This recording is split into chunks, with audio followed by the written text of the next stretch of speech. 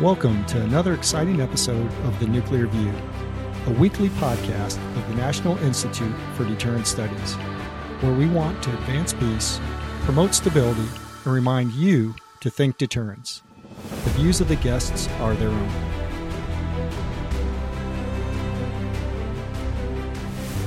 Welcome back to The Nuclear View. Of course, I am Adam Lowther, and I am very pleased to have with me today Curtis McGiffin, Bill Murphy, Jim Petrosky, and Christine Leah, all from the National Institutes for Deterrence Studies. And of course, this is The Nuclear View, a podcast of NIDS. So today we're going to talk about the growing nuclear arsenal of the People's Republic of China. There was a recent article in Grid News that gave an outstanding laydown of where China began with its nuclear program, where they, of course, detonated their first nuclear weapon in 1964 at Lop Nor out in Xinjiang province. And for most of the last 60 years, China's had about 200 to 300 nuclear weapons. And then here recently, we found out that the Chinese nuclear arsenal grew to about 400. And then there's an expectation that it will grow to approximately 1,500 nuclear weapons over the next decade. And then it made news last summer, about a year or so ago, that they found 100 new ICBM silos in different places around China. So there's this belief that China is rapidly expanding its arsenal. And there is a debate right now over whether this is something to be concerned about for the United States. Is nuclear parity between the United States and Russia, and then between the United States and China, which is, like I said, expected to have about 1,500 by 2035-ish, is that something to be concerned with? So I now turn it over to our very special guest, Christine Leah, a fellow of NIDS, to ask you, Christine, should the United States be concerned about this growth? Thank you so much, Adam. So I look at this from the perspective of U.S. extended deterrence and how allies in the Asia-Pacific are viewing developments, because they look very closely at numbers. And I remember even 10 years ago when there were discussions around New START and the possibility that the US might go below 1,500, Japan, South Korea, and Australia were quite concerned because the bedrock of extended deterrence in the region is nuclear deterrence, not conventional military power. And so I think it'll be really interesting to see how the discussions go, especially now that we have this tripolar strategic competition, which is unprecedented in the nuclear age, and especially for the US. There's going to be some challenges. Yeah, you make a great point. And I wonder, Curtis, as you think about it, this problem or this potential problem, do you see it similar to Christine, or do you see other elements that we need to consider? Thanks, Adam. I appreciate it. It's wonderful to have Christine here with us today, as well as the rest of my colleagues. Hey, let me say this. We are talking strategic warheads, right? So we really only know just how many we think we know how many they have. We really don't. They're very very opaque in their discussion of Chinese nuclear weapons. The thing to think about here is is it really 1,500? Where are they going? The potential of 230 new missile silos in the Gobi Desert and putting the kinds of weapons, the DF-41 weapon system in there with a potential 10 MIRVing warheads. Well, you do the math.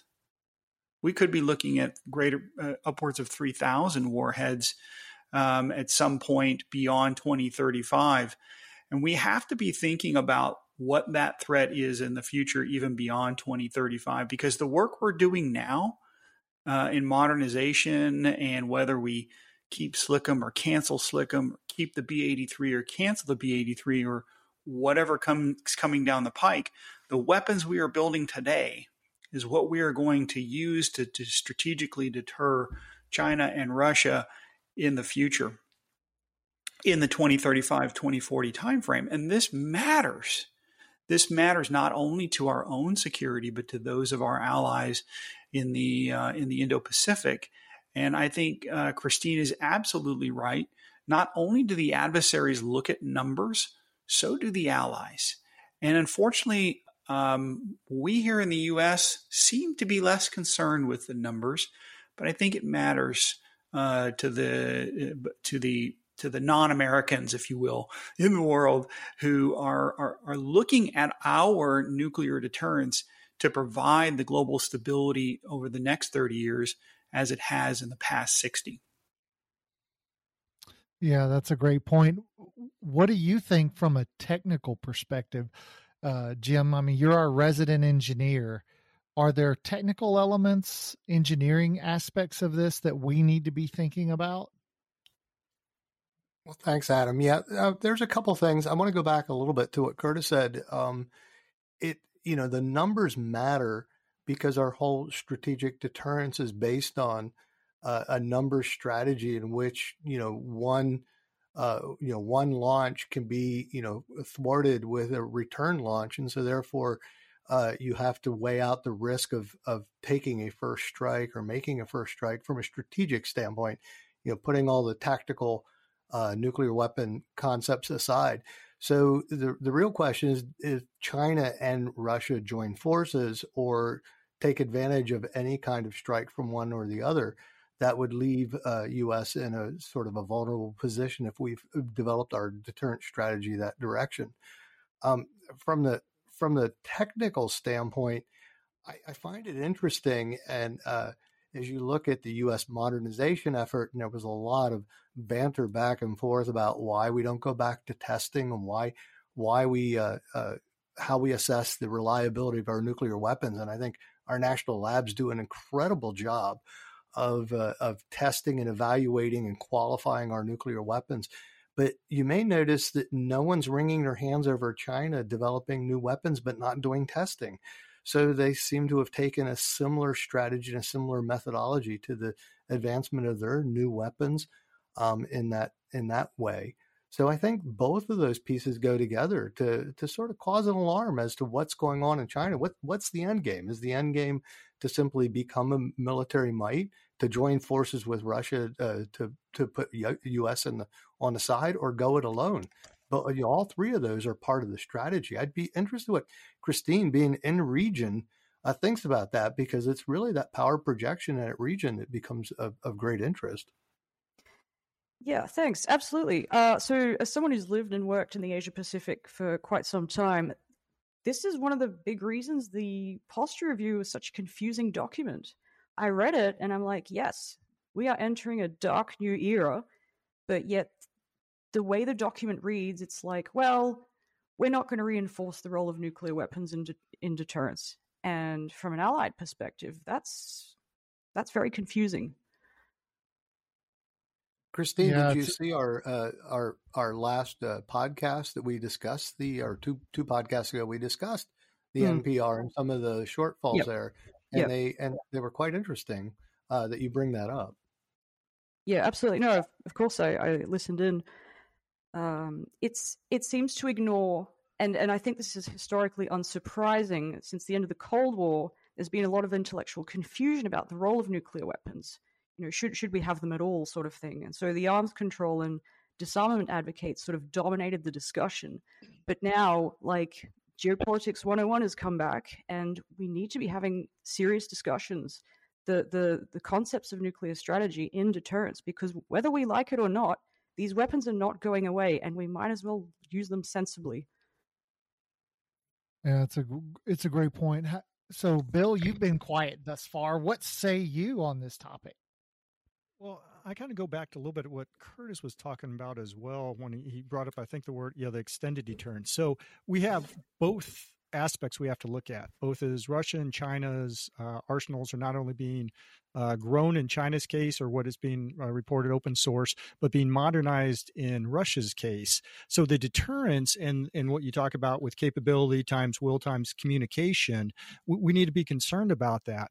But at the same time, and Christine's talked a little bit about this as well, and I'd be interested more on her part, is the extended deterrence. She said, the NPR was complicated or sent, I think, missed messages. But December 16th is when Japan put out their most recent national security strategy. When they did this about 9 or 10 years ago, in 2013, they had North Korea was their greatest security concern at the time. The new one that came out just here the last couple of weeks on December 16th, our own Department of State, Secretary of State Blinken went out and they welcomed this new security strategy. But in that strategy, they come out and they say the greatest security challenge now is going to be China. And so they've at least identified that. So as we're talking, if Christine is confused about what our NPR is saying, I'm curious to what our other allies might be thinking over there as well, as we're trying to not only deter, but provide extended deterrence to make sure we're not looking at counterproliferation issues in the future. Yeah, that's a great point. And, it's one of the interesting things is if you've read, so I have a 5-mile run that I do, mostly walk, but and I listen to audiobooks, and so I'm listening to Rob. I'm drawing a blank. All of a sudden, he wrote Stealth Wars, but he's got a new book out. Speedo Spalding. General Spalding. He's got a new book out, and essentially the book is a discussion of unrestricted warfare, the 1999 document that sort of gave the West a view into Chinese thinking. And it, along with Michael Pillsbury's book, the 100-year marathon, goes into a lot of detail about how the Chinese have played this role that is pretty traditional with Chinese strategic thinking that dates back to Sun Tzu and the Warring States period, that, when you are weaker, you play this submissive role. And so they played themselves as the Soviet Union's little brother. All the while they were building their capabilities, building their economy, such that once they finally are a peer of the United States, who after 1991, after the Gulf War, they clearly saw us with the Soviet Union's collapse as their adversary.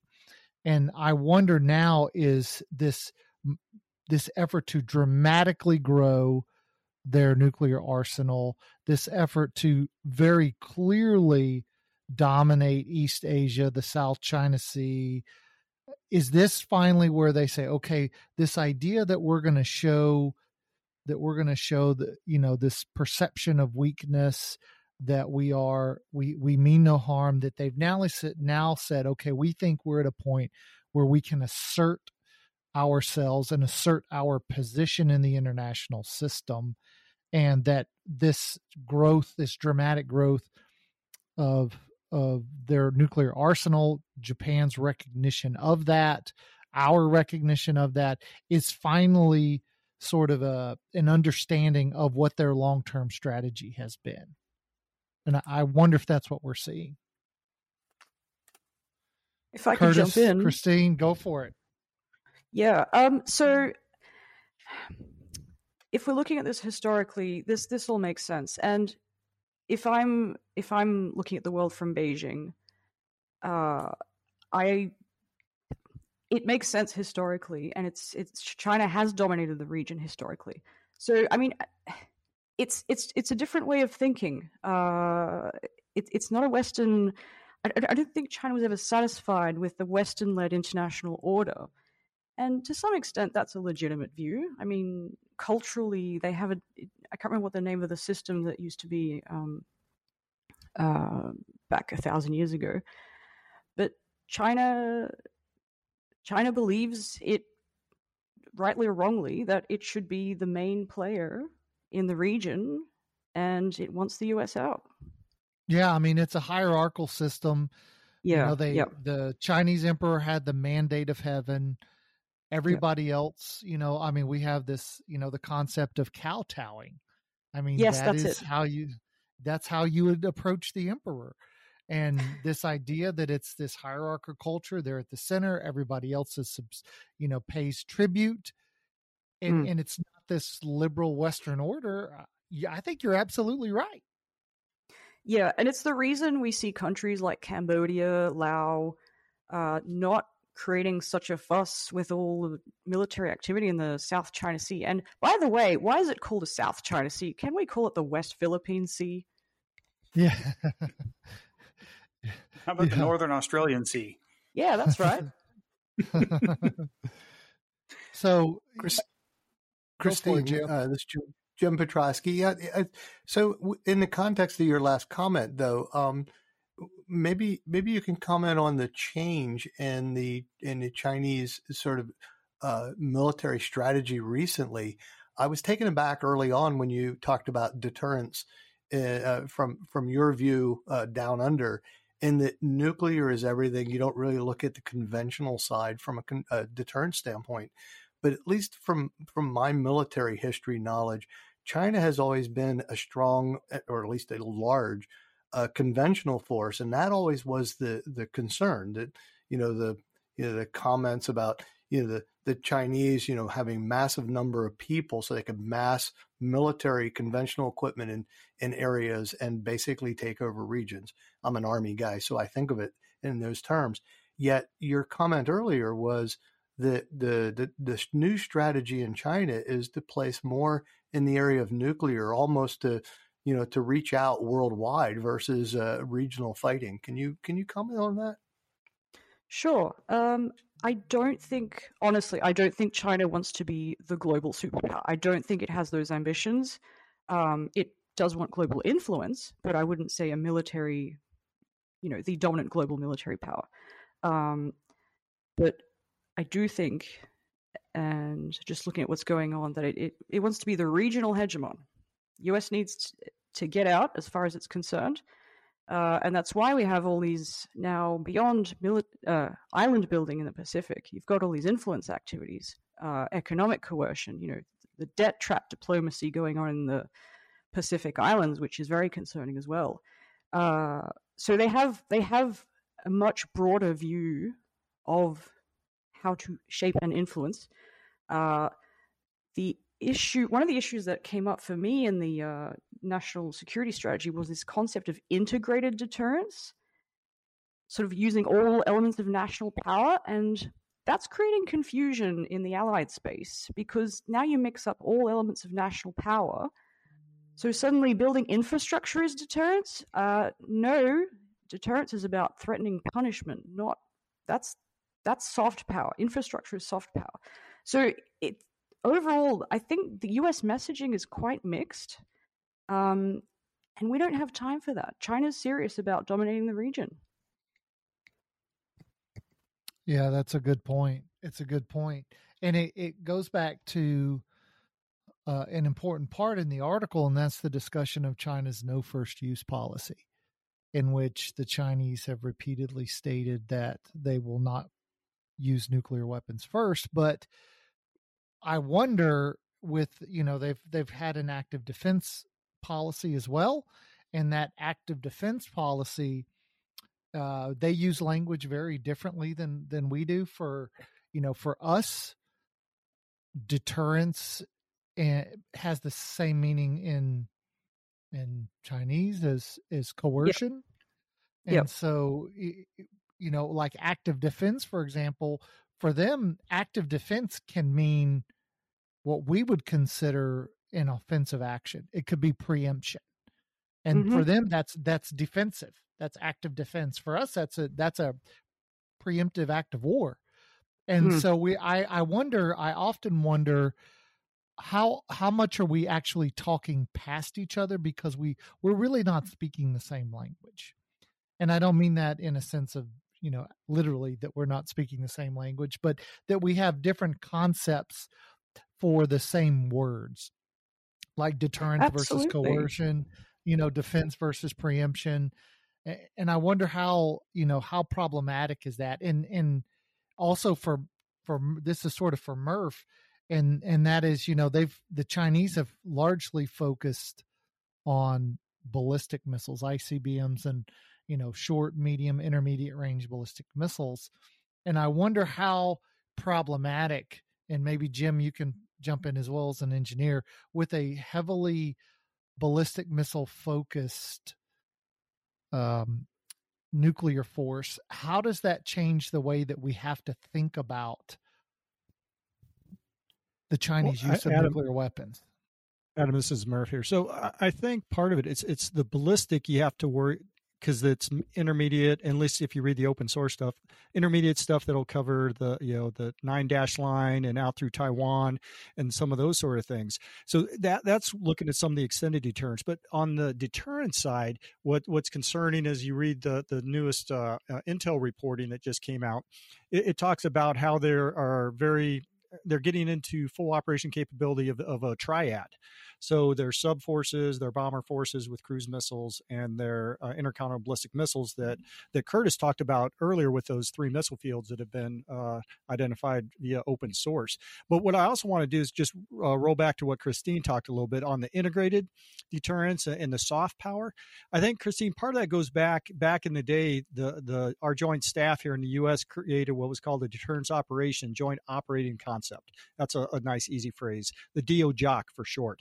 But in there was 3 different ways to kind of get to the end of deterrence by affecting the adversary's decision calculus. And what I wanted to just make sure that Christine was aware from a U.S. perspective, it was deny benefits, impose costs, but also part of that in one of the 3 ways was to encourage adversary restraint. And so that's part of, I think, of where some of this integrated deterrence, where they're looking at using what Christine, I think you referred to as soft power, is encouraging the adversary restraint by doing some of the carrots versus the sticks. And so that's at least some of the sort of conversation that we had back in the day, with the DOJOC and some of the stuff that's going on as well as we go forth. But Adam, going back to your question, though, I think it's more concerning on the U.S. perspective, looking at the triad and what they're bringing online, at least according to open source. Yeah, I mean, I wonder about IC. Here's one of the issues that I have. So if you look at Chinese bombers, the Chinese have really never mastered the jet engine. They're not very good at it. They've tried to steal everybody's technology and build their own, and they still haven't mastered it. When it comes to submarines, they can build diesel submarines okay, but their submarines, even their best gens, the gen class, are loud. They haven't mastered the nuclear propulsion yet, so they don't have like a really good boomer fleet, and we don't really know quite how good their submarine launched ballistic missiles are. So they are still maybe they've got a tentative triad, but they're still really heavily relying on ICBMs and ballistic missiles. And the difference is you can't signal with them. And so whereas we use bombers quite often to signal, they're not going to be able to signal the way that we do. You're going to see ballistic missiles flying, and they can't, they don't have the ability to turn them around. And so I wonder, as they build a peer nuclear force with us, and they don't really have the same ability to signal, how does that sort of shape deterrence? Christine, Curtis? Yeah, let me jump in here. I want to address a couple of things here. So let me go backwards. It's a great question, Adam, but it's a loaded question. Going back to Murph's extremely accurate descriptions of deterrence through the DOJOC and other, these are great, Pentagon platitudes of gentlemanly language. Back in 1994, the DoD dictionary's definition of deterrence was the prevention of action by fear of consequences. A state of mind brought about by the existence of a credible threat of unacceptable counteraction. That was the old definition. And deterrence is based on fear. And what the Chinese are trying to do is project fear as well, because they know that that's how it works. And so we have to look at why is it that they're creating all of this capability, as several have noted, that what is the risk? What is the threat to them? And the answer is there really isn't any threat to them. They have a 700-mile desert to the west. They have a full, coastline on the east, a mountainous south, and a pacified north. There's no threat to them. It is purely a desire to assert itself as a hegemon.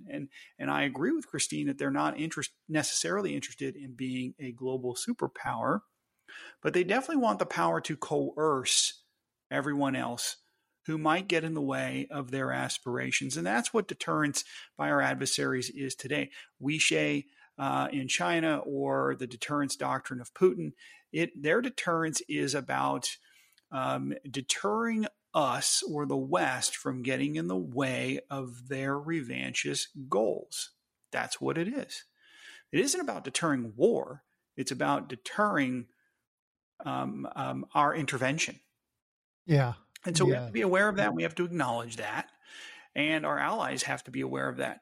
But more importantly, we have to realize from the West that China is not interested in being a partner in anything. Nadia Shadlow wrote a great article in 2020 called "The End of the American Illusion," where she points out how China utilized the privilege of the Western democracies and capitalism, like World Trade Organization and things like that, not to do what we hope they do, which is assimilate and become more westernized. It was to grow themselves and become the superpower that they were. While everyone in the world wants to acknowledge them as a superpower in the sense of their nuclear strength, their military strength, their economic strength, etc., we still classify China both in the financial world and in the climate change world as an emerging country. So they get all of these privileges, that they're forgiven for the carbon-based pollution that they produce, and they're given special dispensation in the economic growth world, yet they are the second largest economy in the world. And if you add in purchase power parity, they may well be the largest. And so these are problems that, dare I say, we have created. And so our effort to assimilate China into the Western thought process has backfired. And one day we'll recognize that, but it will be too late. We can't continue to trade with an adversary who really is more interested in usurping our position, not maintaining a status quo and being a partner with it. Yeah. Well said, Curtis. Well said. Jim, did you have any thoughts on this discussion we've just had? Yes, Adam. Thank you. And to Curtis's comments, it's why I used the word threat much earlier. Even sometimes I think we get into what I've learned from the Air Command Staff College is this concept of meism, where we look at other countries and we say, well, this is what we would do. But as Curtis states, I don't think that partnering with the U.S. or becoming a world domination or a world superpower is really their end game. I think the end game, and just does become very, very much confusing when you look at the ballistic missile development, is to simply make that threat and make that threat known, and then they have freedom of movement. And the one technology issue related to that, that whether it's what they want to do or not, is they've built their technology mostly around electronic and sensor capabilities, more so than the conventional types of aircraft, et cetera, that we have. And almost everything that China has and has developed, at least in the open literature, has been electronically advanced, modernized very quickly. And that's where they've placed their eggs in their basket in all of their deterrence strategy, in my view. Yeah, well said. Let me read a quote from Jeffrey Lewis. I actually think this was prescient. It's from the article we've been discussing. He says, "It's not that China's security situation got a lot worse. China's richer and stronger than it ever has been in the past. You have a Chinese government that has a different view of things. They are coming to talk about nuclear weapons in much the way that we and Russia do." And I think Lewis is probably right about that. And as we look to the years and decades ahead, we should probably expect China to be just as assertive as the United States or Russia. Any final thoughts before we wrap this up? Because we are out of time. But Adam, I do. And then I'll let. I'm interested in Christine's thought on this. So, China's no first use policy, you mentioned it, and America has been flirting with a no first use policy or a sole purpose policy, and I'd be interested in what Christine's thoughts would be on that. But the question you have to ask is, do you believe it? With regard to China, they've just recently reasserted that their no first use policy stands. Yet they've made very vocal threats of nuclear attack on with regard to Japan, even referring to the Hiroshima and Nagasaki detonations in their threats. So in a sense, when we say that will they use nuclear weapons against an adversary first, when you threaten to use a nuclear weapon, you are in a sense using that nuclear weapon. Sure. We always say in deterrence, our nuclear weapons are used every day. They're used to deter. Well, if you use them to threaten and you make threats with them, you're using them every day.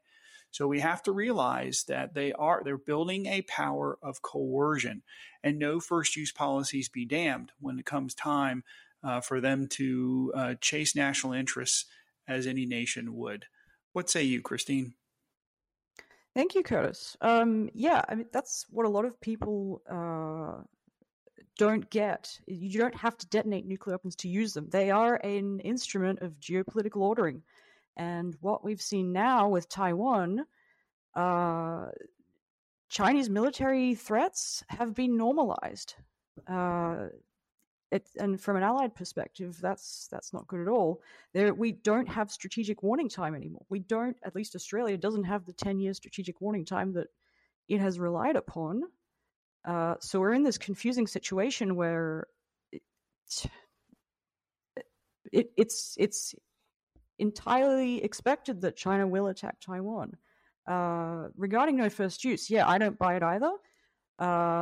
But at least from an allied perspective, and just reading public documents from Japan and Australia, they don't want the US to declare sole purpose or no first use. Thanks. Interesting. Thank you. All right. Well, it looks like we are out of time. I want to thank Curtis McGiffin, Bill Murphy, Christine Leah, and Jim Petrosky for joining us on this episode of the Nuclear View. And we want to thank you, the listeners, and hope that you find this useful and that you'll join us on the next episode.